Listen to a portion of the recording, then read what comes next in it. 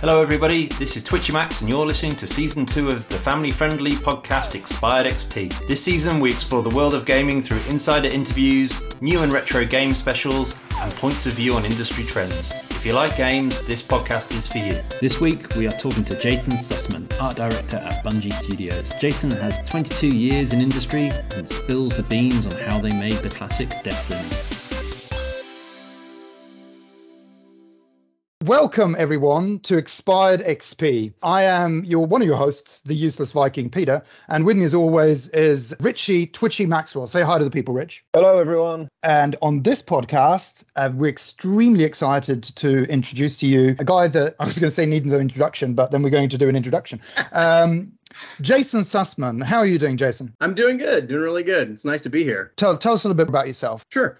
Jason Sussman. I'm currently an art director at Bungie Studios. I started in the game industry about 22 years ago as a tester, working at a place called Terminal Reality. Tested a bunch of games there, then started working at games like Blair Witch, and ended up working on Blood Rain and 4x4 Revolution, a bunch of different games. When I was there, we were shipping a lot during my tenure there. Yeah, and then ended up coming out to Washington and started at Bungie Halo 3 timeframe. And so started as a contract artist. I was in environment art. And I was in environment art at my previous studio and at Bungie. Then moved into leadership and eventually art direction. So it's been a wild, fun ride the whole time.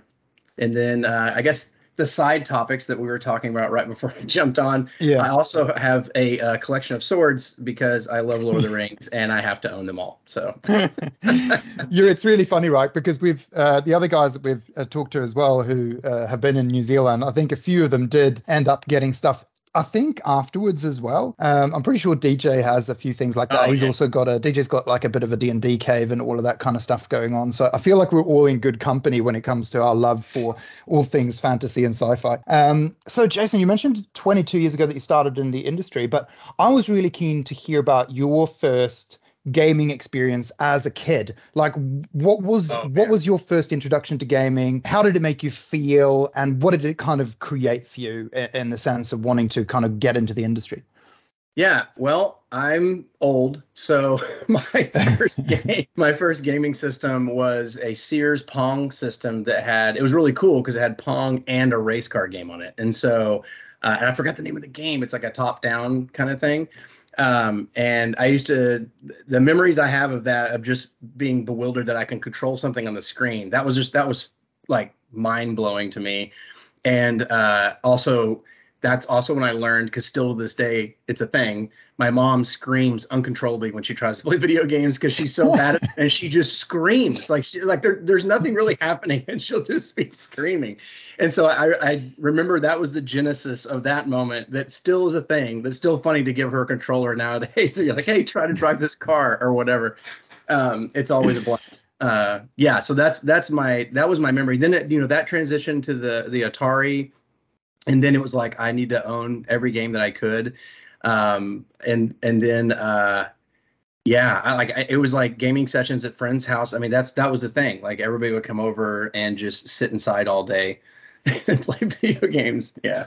Were your parents kind of like mine? They were like, well, at least he's not out in the streets creating violence and havoc, or were they did they get it or? No, I think they got annoyed with it after, because all these kids would be coming over like, can you do it at their house? Like, does someone else have an Atari? You can go do that at? And so I'd bring all my cartridges and go over there. And and then that actually brought up a story. Yeah, so when Nintendo came out, sorry, I'm jumping ahead, but when I ended up getting it, there was a period in my life, a pretty large period in my life where we didn't have anything. So like getting something like that was like unbelievable that we would own something like that. And I'll never forget, I really didn't think I'd be able to get a Nintendo. I was like, it's just not going to happen. And I want one so bad because man, it was so next gen. And we got one for Christmas, and I thought I was going to die. I was horribly addicted. Like I was playing oh my God, so many games. And my mom, because I'd play way into the night, or I'd sneak, I'd wake up and still play because I had the TV in our room and everything. And my mom ended up removing the cable. She's like, I'm getting rid of the cable, so you can't play this. You're not going to play anymore. You keep staying up late and you're playing the game. And I got some, it was like a coat hanger and something else. Anyway, I made it work with the TV. It was like staticky and I could see it because she had removed like the video cable or whatever. And so I ended up making it work, and then I got caught, and that's still a story that she tells. She's like, "Of course you make video games. I couldn't separate you from them." And so, yeah. Oh, that's so funny. So you had all the games, and so it did mean then you were the guy who all the mates came to play, because co-op was such a big thing when we were growing up, right? You were sitting and gaming together and just watching each other. Did you do that as well, like others watching you play? Oh yeah, absolutely, and trade back and forth, right? It's like you try to get through a level, you couldn't go, just hand the controller down, right? I did that a lot, and then again when I got the Nintendo, I became kind of the Zelda guy that knew all the secrets to Zelda. I saw that as soon as we got out, I was like, yes. Yeah. So I became kind of so I wasn't that popular, and except for like some, my close friends that had systems, but all of a sudden I started getting phone calls, because we had landline back then. And so I just get these phone calls. Anybody could look you up in the yellow pages. And so I would, or the white pages, but anyway, I would get calls, and my mom's like, wow, you have all these friends, but it's just like these other kids at schools or other schools are like, hey, I hear that you know how to do this thing. Oh, wow. You were like Zelda guru. I was like before Nintendo Power or whatever. I was going to say, you were like the Nintendo Power of your town / city.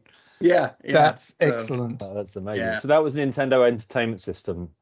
Yeah. Before Super Famicom. What were your go-to games then? Were you a big Zelda fan, or were you Mario, or just everything?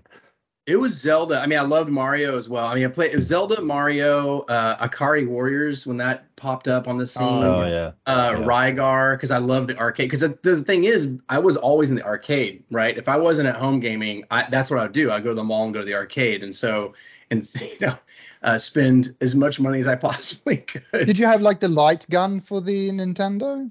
No, I never got that. My friends had it, so I go over there and do Duck Hunt with them. That blew my mind away. Like, and because I was kind of like more of a PC-ist. I was kind of like Commodore 64, Amiga. That's kind of my journey. Yeah. He was privileged, Jason. We talk about this a lot. He had a very privileged upbringing. Yeah, I'm with you. I had a Commodore 64 until about the year 2000. That's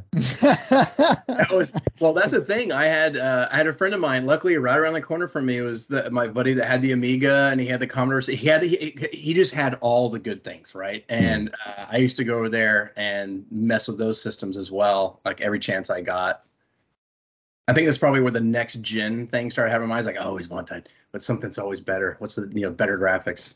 I remember seeing Max Headroom as a screensaver, which was amazing. And I'm really surprised that they haven't done that, or like Amazon hasn't made that the Alexa is actually Max Headroom. But anyway, that's another story. Maybe that's something you can pitch to them at some stage. Yeah, that's right. Get into that very successful Amazon gaming that's going on right now. Yeah. He says slightly sarcastically. I was just going to say something that kind of obviously fascinates me. So how did this translate? Because when you're a kid, and you're very, you're not into, I was going to say girls or boys, or you're not. That's not that you're not partying. Did you transition out of gaming through the high school period, or did you still continue on and have that group of friends and play video games and all the way through? Yeah, it persisted like forever. Like it's always been the thing. Like, I mean, it became like I just had really close friends that we would just stay up. Like I had my friend Bo, like I would either be at his place or he'd go to my place, and we would do the same thing where we would just pass. We did Metal Gear that way. We just passed the controller back and forth playing the game. So yeah, that persisted. I mean, it's still going. I mean, I think the new game I'm playing right now is Midjourney, but that's what it feels like a game to me. But yeah, like I don't know if it'll ever stop. There's always something fun to find out there.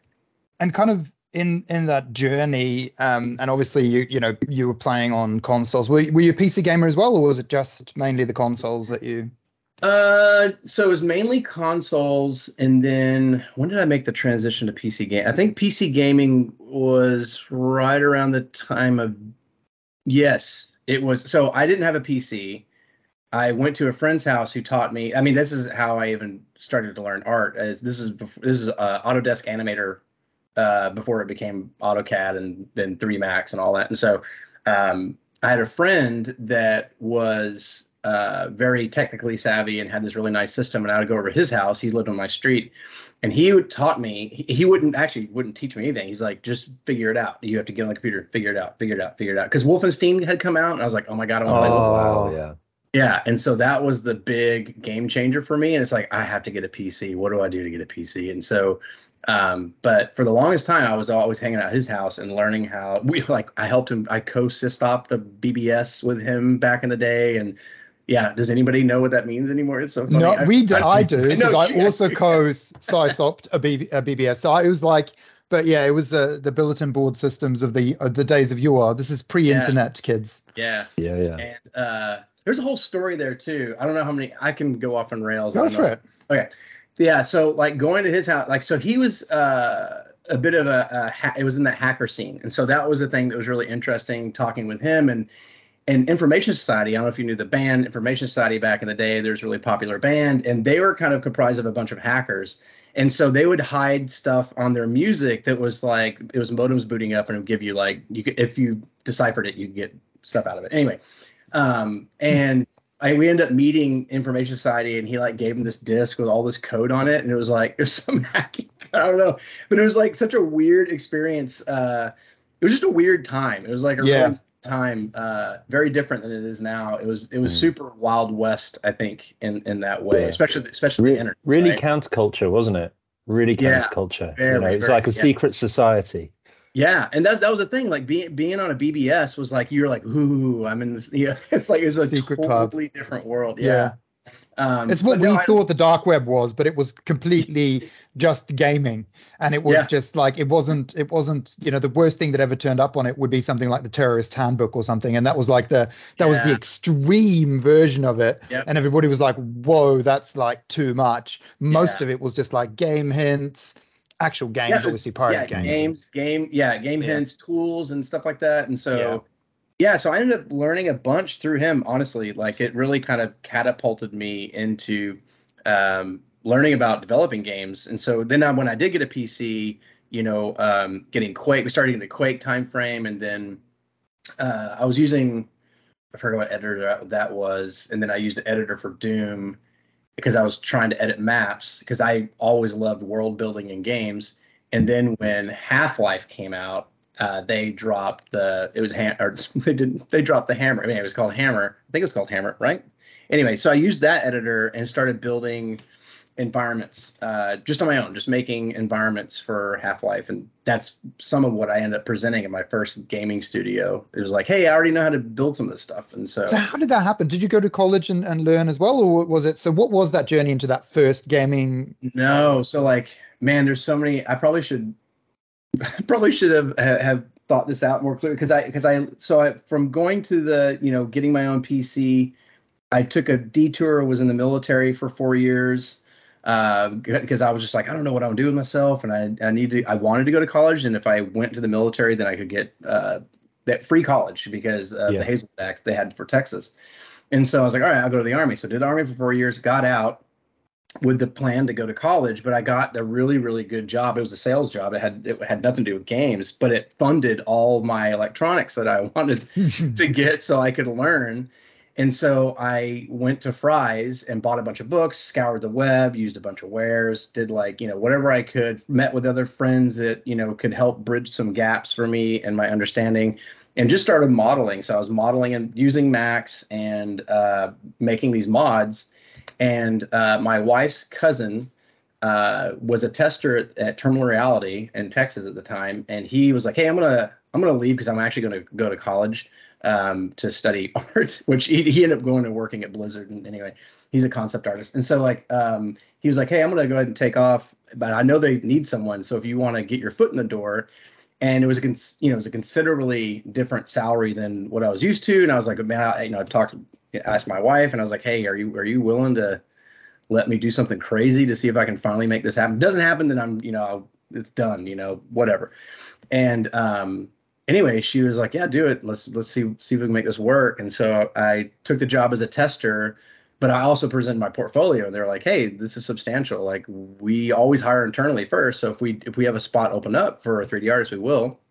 And so I was doing testing there for about 6 months or 8 months. And then a spot did open up, and it was on a flight simulation game, Fly 2. And so I jumped on that, and I was just building buildings and placing them. Or actually, no, but the first thing I was supposed to do is just place buildings in the environment, right? And the buildings were made by 3D artists, and they're like, you're just going to place buildings. Well, the engine was broke a whole bunch of the time, and so I was idle, and I was like, I got to do something. So I just started I was modeling stuff. And one of the producers walked by and they're like, hey, wait, you can model? I was like, yeah. He's like, well, just model these buildings then. So then I started modeling buildings and placing them. And then that kind of grew into, because I wanted to learn everything. So I did some VFX for Blood Rain. I did some damage props for Blood Rain, and environmental stuff, and then moved into 4x4 Evo. And yeah, I just kind of like stair step from there. And I just kept kind of adding things to my bag of tricks and learning. I mean, I did like UI. It was back then when everybody kind of did everything. And so it's like, hey, can anybody do this thing? We have this thing that we got to get in the game. And so, yeah. So were you artistic as a kid? Were you into drawing or anything like that? Oh, yes, absolutely. I mean, my mom's a painter and a sculptor. And she, ever since I was little, one of the things she always did is just, we would always have like a biweekly or monthly trip to the museum, and we would go see what was there, and we would talk about it. And I was always, ever since I was little, I was always drawing anyway. And so that was always the undercurrent beneath all of this, right? And then, honestly, that was my appreciation for video games, is especially when you get into the, like, the 3D aspect. Well, it's sculpting, isn't it? It's sculpting. Yeah. And seeing the worlds that people built. Like I always loved the characters and everything else, but the worlds were always super major to me. It's like, oh, cool. It's like a place I can live in, like the feeling that those games give you. Like Quake still gives you a vibe, right? Like it's so good, from the color palette, the tone, like all that. And so do you have siblings? I do. I have a brother and a sister. Okay. Are they also are they art focused as well, or? My sister late in life actually started really getting into it. She always was. She just never really embraced it. And then later in life, that's something that she's been doing a lot of. Yeah. It's all traditional. It is quite interesting because obviously this makes a lot of sense, because obviously the art that you're drawing or painting relates or kind of comes alive then in the gaming industry. But what we've found, when a lot of the people talked about, they seem to have other artistic endeavors, like they play in bands or music, or they're sculptors, or like jewelry making, like Tara that we talked to, she does her own jewelry. Do you have like any artistic kind of things that you do outside of the game world and design as well, or is it mainly in world? I really enjoy photography. Is something that I haven't gotten back to. Like once we had our second child, it's like, okay, everything's got to kind of slow down a little bit. But definitely it's something I'm starting to pick back up and do again. I love cooking. That's a thing, but that popped up because of the pandemic, and I've just like really, really, really enjoyed that. So finding and making new things. And then there was another one that I was just thinking of that I just spaced on as I look at, I love prop building. And that's something that actually going way back, I think we talked about this, I think when I was in New Zealand last, I really like film. Ever since I was a kid, I thought film was going to be the thing I was going to get into. It's like, hey, I want to make props, because, to watch all these making of and, see all the stuff that ILM was doing. And I was like, that is just incredible. Like, I want to be able to find a way to do that. And so that was something that I started again, and then life happened, and I'm trying to pick it back up. Actually, I just ordered a new 3D printer, and so like I'm super excited, and so setting that workstation up. So that's another thing that I'm super interested in. So you're at Terminal Reality. You're in this environment. How did you get to the next stage, and what was the draw? Was it you looking for something different, and what was your relation to, I guess, Halo and Bungie even before starting there? Well, we used to have Halo LAN parties at our studio at Terminal Reality. We were like, this game is amazing, and so I was super, super, super into the game, the universe, and the studio. And I remember, I loved working at Terminal. We had, like I said, I got a chance to work on so many different genres of games when I was there. But sci-fi first-person shooter was like something that I was like, oh my God, I really, because the only thing I hadn't worked on was a first-person shooter. I'd done like third person, I'd done racing games, I did the flying simulation, like all kinds of stuff. And I had a friend of mine, John Marzulli.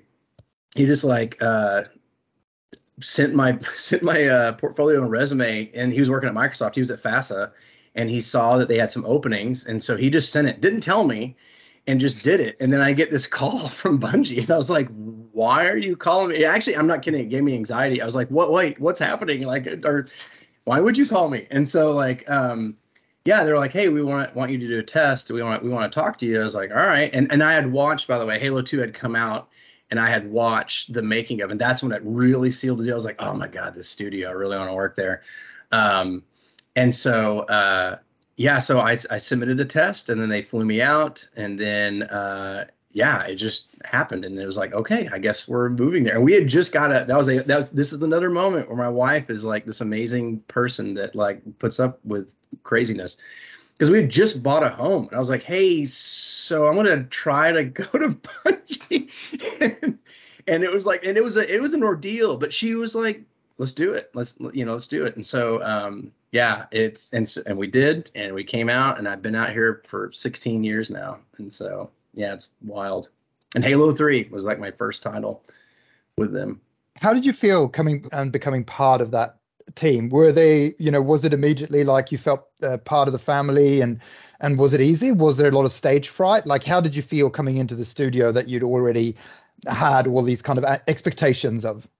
I think it was wild. I think one of the things that I remember day one, the first thing I started working on some props and doing like some vehicles and stuff, and some cranes for Voy, or the map and I did the ship that everyone think the back of it looks like Master Chief's helmet, totally by accident, not on purpose.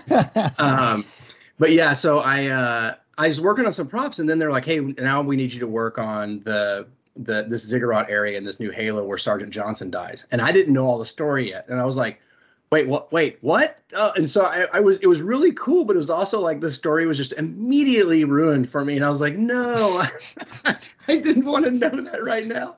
And so then, and no kidding, like, as I worked on that whole area, and also I got the original Geo from Halo 1 because I was redoing it, making it more modernized. And so touching that Geo and Max, and then, just altering it was really cool. And yeah, so I just put on my headphones, listened to the Halo soundtrack, and like the whole thing while I was building. I was like, okay, this is very important. I feel like this is a really important moment. And so, yeah, it was wild. It was really cool to jump in on something that I had been a fan of. And like, when did the transition into obviously becoming a full-on Microsoft studio happen? Was that around that time? Was that before or after? Oh, that was before. And then but it happened after Halo Reach, the last DLC is when we left Microsoft. Oh yeah. Okay, cool. And that's when and was there a shift? Did it feel different at all becoming your own kind of independent studio, or was it kind of already that way anyway? No, I mean, it's always been like a really Bungie's kind of its own thing. I mean, even now, right? Like we are self-contained in our own way, and so like I think nothing really changed other than some Microsoft things that we were logged into or whatever. But I mean, it just kind of maintained itself. I think that's the best thing, right? When you get that continuity and there isn't a major upset, either way, and you can kind of just keep doing what you're doing. So, I mean, you've been very long period of time, like in one studio. How do you think, I guess, why do you think that is? Is it because it's a studio that's always kind of been successful? Because, a lot of the other guys we talk to, they talk about studios that kind of fold, or, they have a title that kind of, I guess, bankrupts them or whatever, and then they kind of end up having to move on. What's your view on that? Has it just been a natural thing for you to stay there for 16 years? How has that felt on the inside? Yeah, I think for me, so me personally, I like to always grow and be challenged. Like I always like to kind of evolve, like, learning from, learning new tools and learning new techniques, learning new ways to lead or communicate or to facilitate communication or all that kind of stuff. And Bungie's that way as well. Like I think like ever since that was a thing that I kind of picked up pretty quick, is that it's just this always evolving studio in a way, and the people, everyone that we've hired is,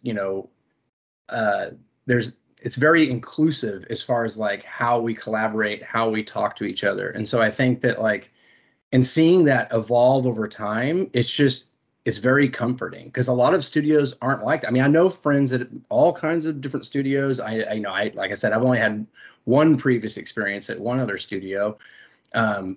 And so it feels very unique to me, and it feels very like it's always going to keep me on my toes. There's always something to learn, or people to learn from. And so, yeah, I think between the people that we hire, the studio structure, and the growth and opportunity, it's like, yeah, I don't really need to go anywhere. So, yeah, it's fun. Like I mean, heck, I worked on Destiny for like 12 years.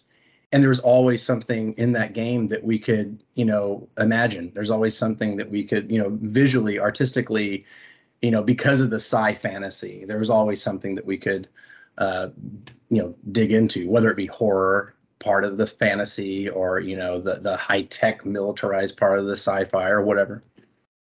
So were you involved at the very genesis of Destiny? Not at the very beginning. The very beginning, it was like there was, I think, only about 7 people that were working on it. But it was shortly after. I was actually closing down Reach, so I was doing the last few DLC maps for Reach, and then jumped on and started working on Mars. That was the first thing that I was working on. And so because Destiny was a huge title, right? Yeah, it's massive. And I remember the first time I played it, and it was felt to me like a mixture between Halo and World of Warcraft. With the kind of the leveling mechanisms and things like that. And it was very unique when it came out. I absolutely loved it. What were you always setting out to kind of take it in that direction and try and build on the genre? I mean, from the get-go, it was trying to make something new, right? Make something that, had parts of things that everyone really enjoyed, and the team that stood it up, like what they, all the designers, like what were some of their passions and things that excited them. And so I think, yeah, it was always set to be something different. Like especially coming from Halo, where it's very linear path, very story driven. And so like breaking that out, and I think that's what was really compelling to me working on Destiny for so long is, it's not like it's a different problem space. And a lot of games are doing this now too, right? Where you're not always on this linear path. So you want to make sure the composition of that space is understood from multiple angles, or like there's always not only legibility, but there's like every angle's kind of this beautiful corner, and it was a different problem space coming from like, well, I know Master Chief's your players are roughly going to do this, right? Unless we have a little ninja route that goes around or something like that. But yeah, so that's always been, it was really fun to kind of open up environment, art in that way. Yeah. Well, was it particularly challenging making that transition to open world from your kind of level design past of working with Quake level editors and things like that? Because I imagine creating an open world, you've got to think about so much more, and it's so much more complicated. I think in the beginning it was. After a while, the tools and systems that we have help facilitate, us putting it all together in a way that's not, as frustrating. I mean, and that's the thing. Over time, I go all the way back, like I said, going back to Terminal Reality and how we used to build stuff there. I mean, it was all max. Like we were literally, everything had to be manifold, which means every vert had to be welded and cut properly. And then you had these different slice mechanisms to have the lighting actually identify the region. And now it's like there's so many automated systems behind the scenes, and you can move patterns in and out. You can Z buffer things against each other, and it's not going to break the game and throw up all these errors and stuff like that. And so like, yeah, like as time has gone, you know, the tools really helped us on that journey, but also that journey helped the tool. I mean, it was in the beginning, you know, of every game, that's just the way it's like, that kind of ebb and flow of finding it with our systems and finding what is, you know, where's the limit of our capabilities, right? And pushing all of those all the time. Is there a sense when you're building a game, or rather at what point do you feel, I think we've got a hit on our hands versus, oh, this might not turn out the way we hoped? Is there have you been in, I guess you've definitely been in, I'd assume so, in the prior version of that, which is I think this is actually going to really work, but have you had both sides of that? And how is that feeling if you know that you're working on something that's not going to work versus the feeling when you know that this is already kind of a success? So I have definitely worked on titles that did not ship. Like we got them stood up to a certain degree. And the thing is, though, I don't know if I'm just like super optimist guy or something, but I'm always like, we can do it.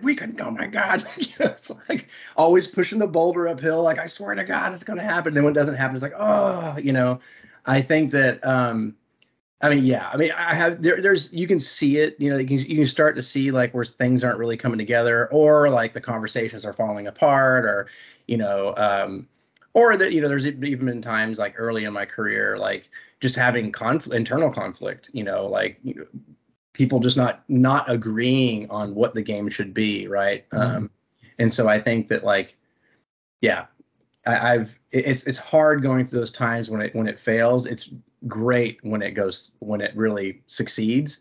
And I think that's the thing, you know, like working on some of these titles like Destiny, and working on like Ghostbusters, that was the last thing I worked on at Terminal, and just seeing these things from the ground up, and you're like, dude, this is already really cool. Like when you get it in your hand and it feels good, like, you know, that it's already there, you know, it's just a matter of like, hey, how do we pretty this thing up? And so, yeah. Was that the Ghostbusters that came out for PlayStation, the one where with the original? Yeah. That was great. Has that been remade? I actually went and Googled it the other day because I think they did. I've been kind of wanting to play it again because it was so good. Like the story and the environments and everything just felt like it could have been a movie. You know, it could have been the next Ghostbusters movie somehow. I really had a great sense to it. But maybe they did do it. Maybe they did do a re-release of it, but it's one of those titles I wouldn't mind seeing now. Like, I need to check my Facebook group, but there was like a bunch of the guys were, I'm pretty sure that was it, and I think BloodRayne they're doing something with BloodRayne again. Yes. That I do. Yeah. That I seem to remember. So was it weird? Because you obviously, you know, we worked on Halo 3 and Reach, and was it weird to you when another studio kind of takes your, like, how would you feel if Destiny got out and it just get plonked into another developer? Like, was that is it a weird feeling, or was it just a natural progression? You know, it was kind of weird, but it was also like I knew a bunch of people that were working on it, and some of them were Bungie devs, and so it was kind of like, you're in good hands, you know. And so I think that there was like, it was different. It was it doesn't happen too often, right? Then it's not too often that an entire property just gets and I think it was one of those things where it's like there was just a lot of high hopes. I was just like, hey, you know, like, let's see what can someone else take if someone else takes another spin on this, what could come out of it, right? Like, yeah. So I think there was a lot of kind of like, I don't know, from my perspective, a lot of excitement, and so I couldn't wait to see what they delivered, and so yeah. And so, what was the pressure? You've delivered Destiny 1, right? Mm-hmm. Now you're gonna have to make Destiny 2. How does that feel? How does that come together? And how does it raise the stakes when you've been successful?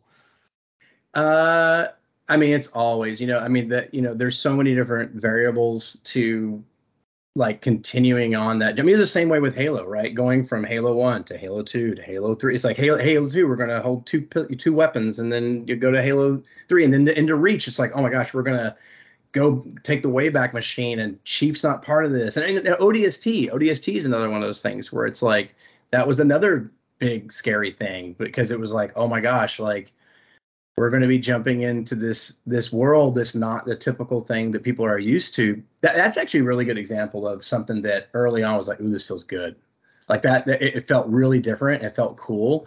And just have that ODST fantasy was really neat. And so, that's definitely an example of that time. And then I never forget the commercial that came out, the We Are ODST, and they showed that to the studio. We're just like, oh my God, like, it was so good. But that was, I think it's always daunting to follow up something, and it's like, okay, let's keep this running and try to grow and expand and keep learning and keep, moving the IP forward. Yeah. Successful. Is there like, do you feel, because obviously like you talked about the technology and how it's obviously evolved. Is there a chance that it will get so evolved that you start feeling that you get lazy with your own creativity, or that it isn't pushed as much? Or do you feel like the opposite? Does it actually make it even more so? No, there's always, if you look at games in general, there's always more, right? It's like, how much more can we generate? How much more can we make? And with, higher fidelity, this is across this, I think the gaming spectrum in general. It's like, the more you're making, the higher fidelity it is, like all those kinds of things, right? It's like, there's a lot of work there. There's a lot of work there. So it's never, I have never felt lazy. It is always, except for that one time when like in the early days when the engine was broke, and I'm like, I'm just going to model things. I felt super lazy then, and it ended up landing me this job, so it's all good. But but no,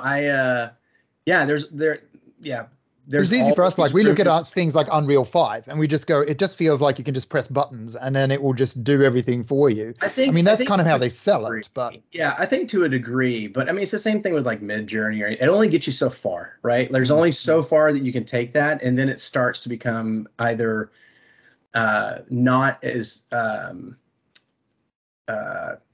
direct as it should be. Like I think that anybody can simulate, like, here's natural terrain, here's trees in a forest, but like when you're trying to build an experience and a narrative into the world, and you're trying to tell that story through the environment, through the characters, I think auto-generated content only gets you so far. You have to, and the thing is, like, the danger of, and don't be wrong, I love it, I love all of it.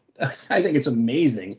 But the thing is, in my mind, the danger of relying too heavily on it is then you start atrophying the mental skills to be able to build proper composition and tell those stories, right? I think that's super, super, super important.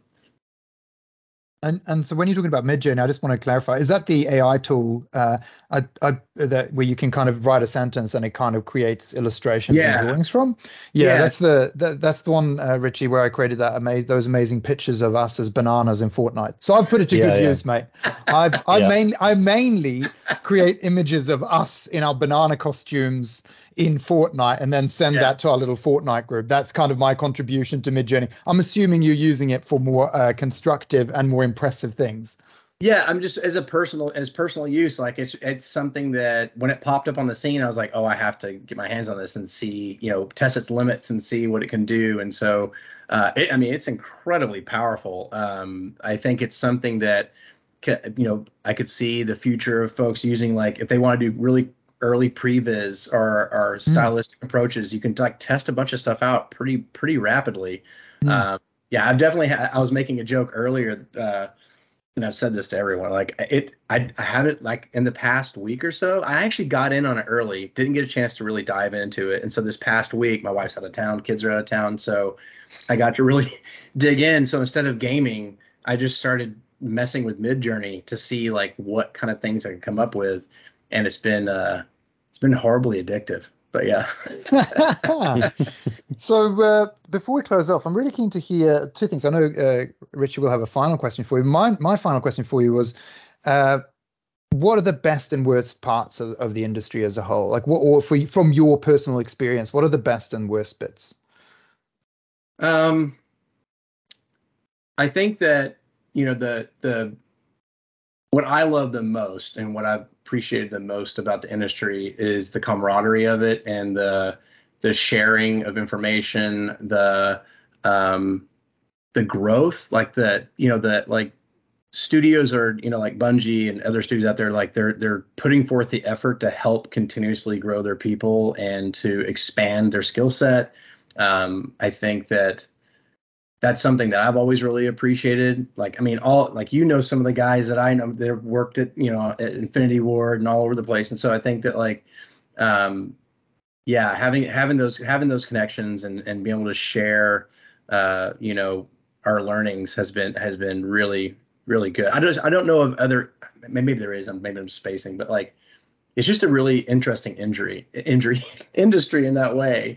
Not an injury, I swear. I think it's a really interesting industry that we collaborate. In a way, it's like the film industry. So the film industry, it's like you're on, you're off, right? And you're floating in the ether until you get picked back up again. Whereas,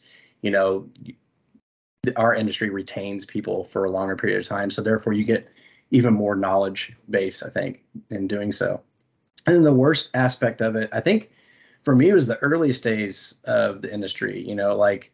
Like when I worked in my last company, great people, it was fun. But it was early days, and there was a lot of crunch.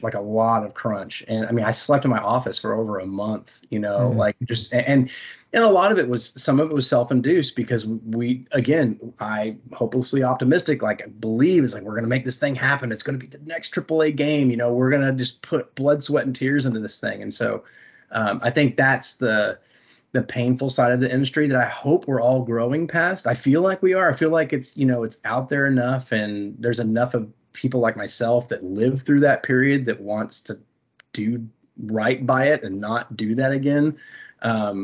So I think that was probably the most painful part of the industry. If you're talking to a bunch of young people or old people who want to change their career, what advice would you give them if they wanted to be an art director? Oh, to be an art director. Yeah. That was a long path, because I think I would say that the thing that has helped me is having an understanding, like I said, in the early days, doing VFX, doing UI, doing environment art, doing prop building, having a really and knowing the test department, and starting and I had an early understanding of how all these things integrate together, but I also understood what the downstream effect was for all these different dependent teams, right? I think so. Having a good foundation, when you dive into it, I think you really need a good understanding, a broad understanding of what you want to build or do, and then I think you need to put it to practice. Like I said, I was an environment artist for, I don't know, I've been an art director maybe 4 years, I think, something like that. And then I was an environment artist, and then ended up going into leadership, environment art leadership. But it was a lot of time spent educating myself, doing, putting it to use, learning how to communicate. There was a lot to that. Probably a terrible answer. I'm I don't know about an art director. It's a good answer. It's not like. Go ahead. Yeah, it's not like it's a job you could just walk into, right? No, you're building on pyramids of expertise all the way up, because no one would employ me or Pete to be an art director, right? That's a really. I mean, if you employed me to be an art director, you'd be joking. I mean, you're kidding yourself, right? Yeah. Completely. True story. I tripped into art direction. It wasn't my goal. My goal was just to keep bettering myself and just bettering techniques. And so when I got into, it was during the Dreaming City time frame when I got into art leadership, and I was kind of starting to give some direction. And then when we had a partner studio, I stepped in because I felt like there needed to be some direction there, but it was just a temporary thing. I was hey, I'm just going to help. I'm going to help out. This is early on, I think it was Warmind time frame. And I was I'm just going to help out here. And then it just started happening. And I'll never forget talking to Mike Zack and saying, hey, I think I'm art directing right now, and I don't know if you're comfortable with that. And I kept, gut checking things with him, and he's like, try it on for a little while. Let's see what happens. And I didn't know there was a conversation happening, about the potentiality of that, because we didn't have another art director at the time. That just wasn't a thing. And the game was growing, and we needed to have more eyesight on, all the content. Anyway, and then I ended up getting into it, and I was like, I'll just do this for a little while, and I'm going to get back to what I was doing, because I don't know. I was so scared. It was scary. It was scary as hell. And I mean, there's a lot of responsibility in that position. Anyway, ended up doing it, and then I just kept on doing it. So, but yeah, and I love it. Actually, it's been super rewarding. Yeah, I imagine it's an incredibly fulfilling job, especially if you've got a real passion for storytelling and gaming. I mean, it's probably not many better jobs out there, are there? Yeah, and the people that I work with are just exceptional, right? I mean, it's just like it's awesome getting to work with the folks that I get to work with and sit down and just talk about all the cool shit we can build. There's another reason why I don't leave. yeah, definitely. So what? From your point of view, where do you think the industry's going? What's the big thing in the future you're excited about? In general terms, not specifics, obviously. I mean, I'm excited about, because I play all different types of genres. So like, I'm excited to see how big, games can be.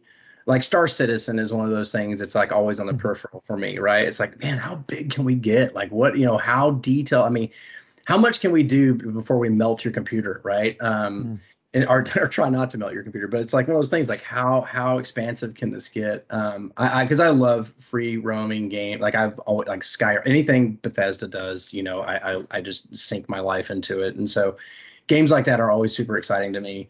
I think that I'm seeing the industry go to more free to play games. That's a thing, that I think is becoming something of a norm. And so like, I'm curious to see like how expansive games evolve in that world. Like how, will the next, Skyrim be evolving? Is it going to keep expanding and growing? Is it just going to be that title forever? And it's like, it keeps becoming bigger and bigger and bigger. And so, you want to continuously engage with it.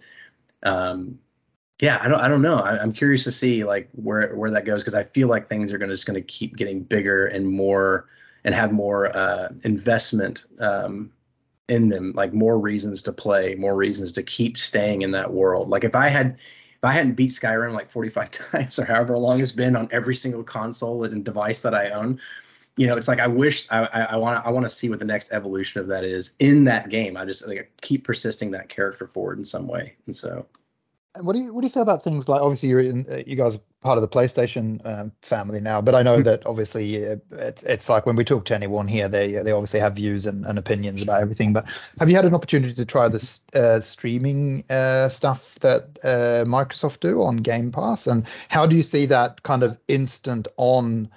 Is that going to be, do you reckon that's going to be the thing of the future, where you kind of don't really need a console, or is that just something they're doing and it's a bit of a trial? Man, I don't even know if my opinion matters there, but I will say that I use it. I mean, I do. I like, especially like when my kids or someone's dominating the TV, I'm like, just go over here and get on the, stream Xbox or whatever.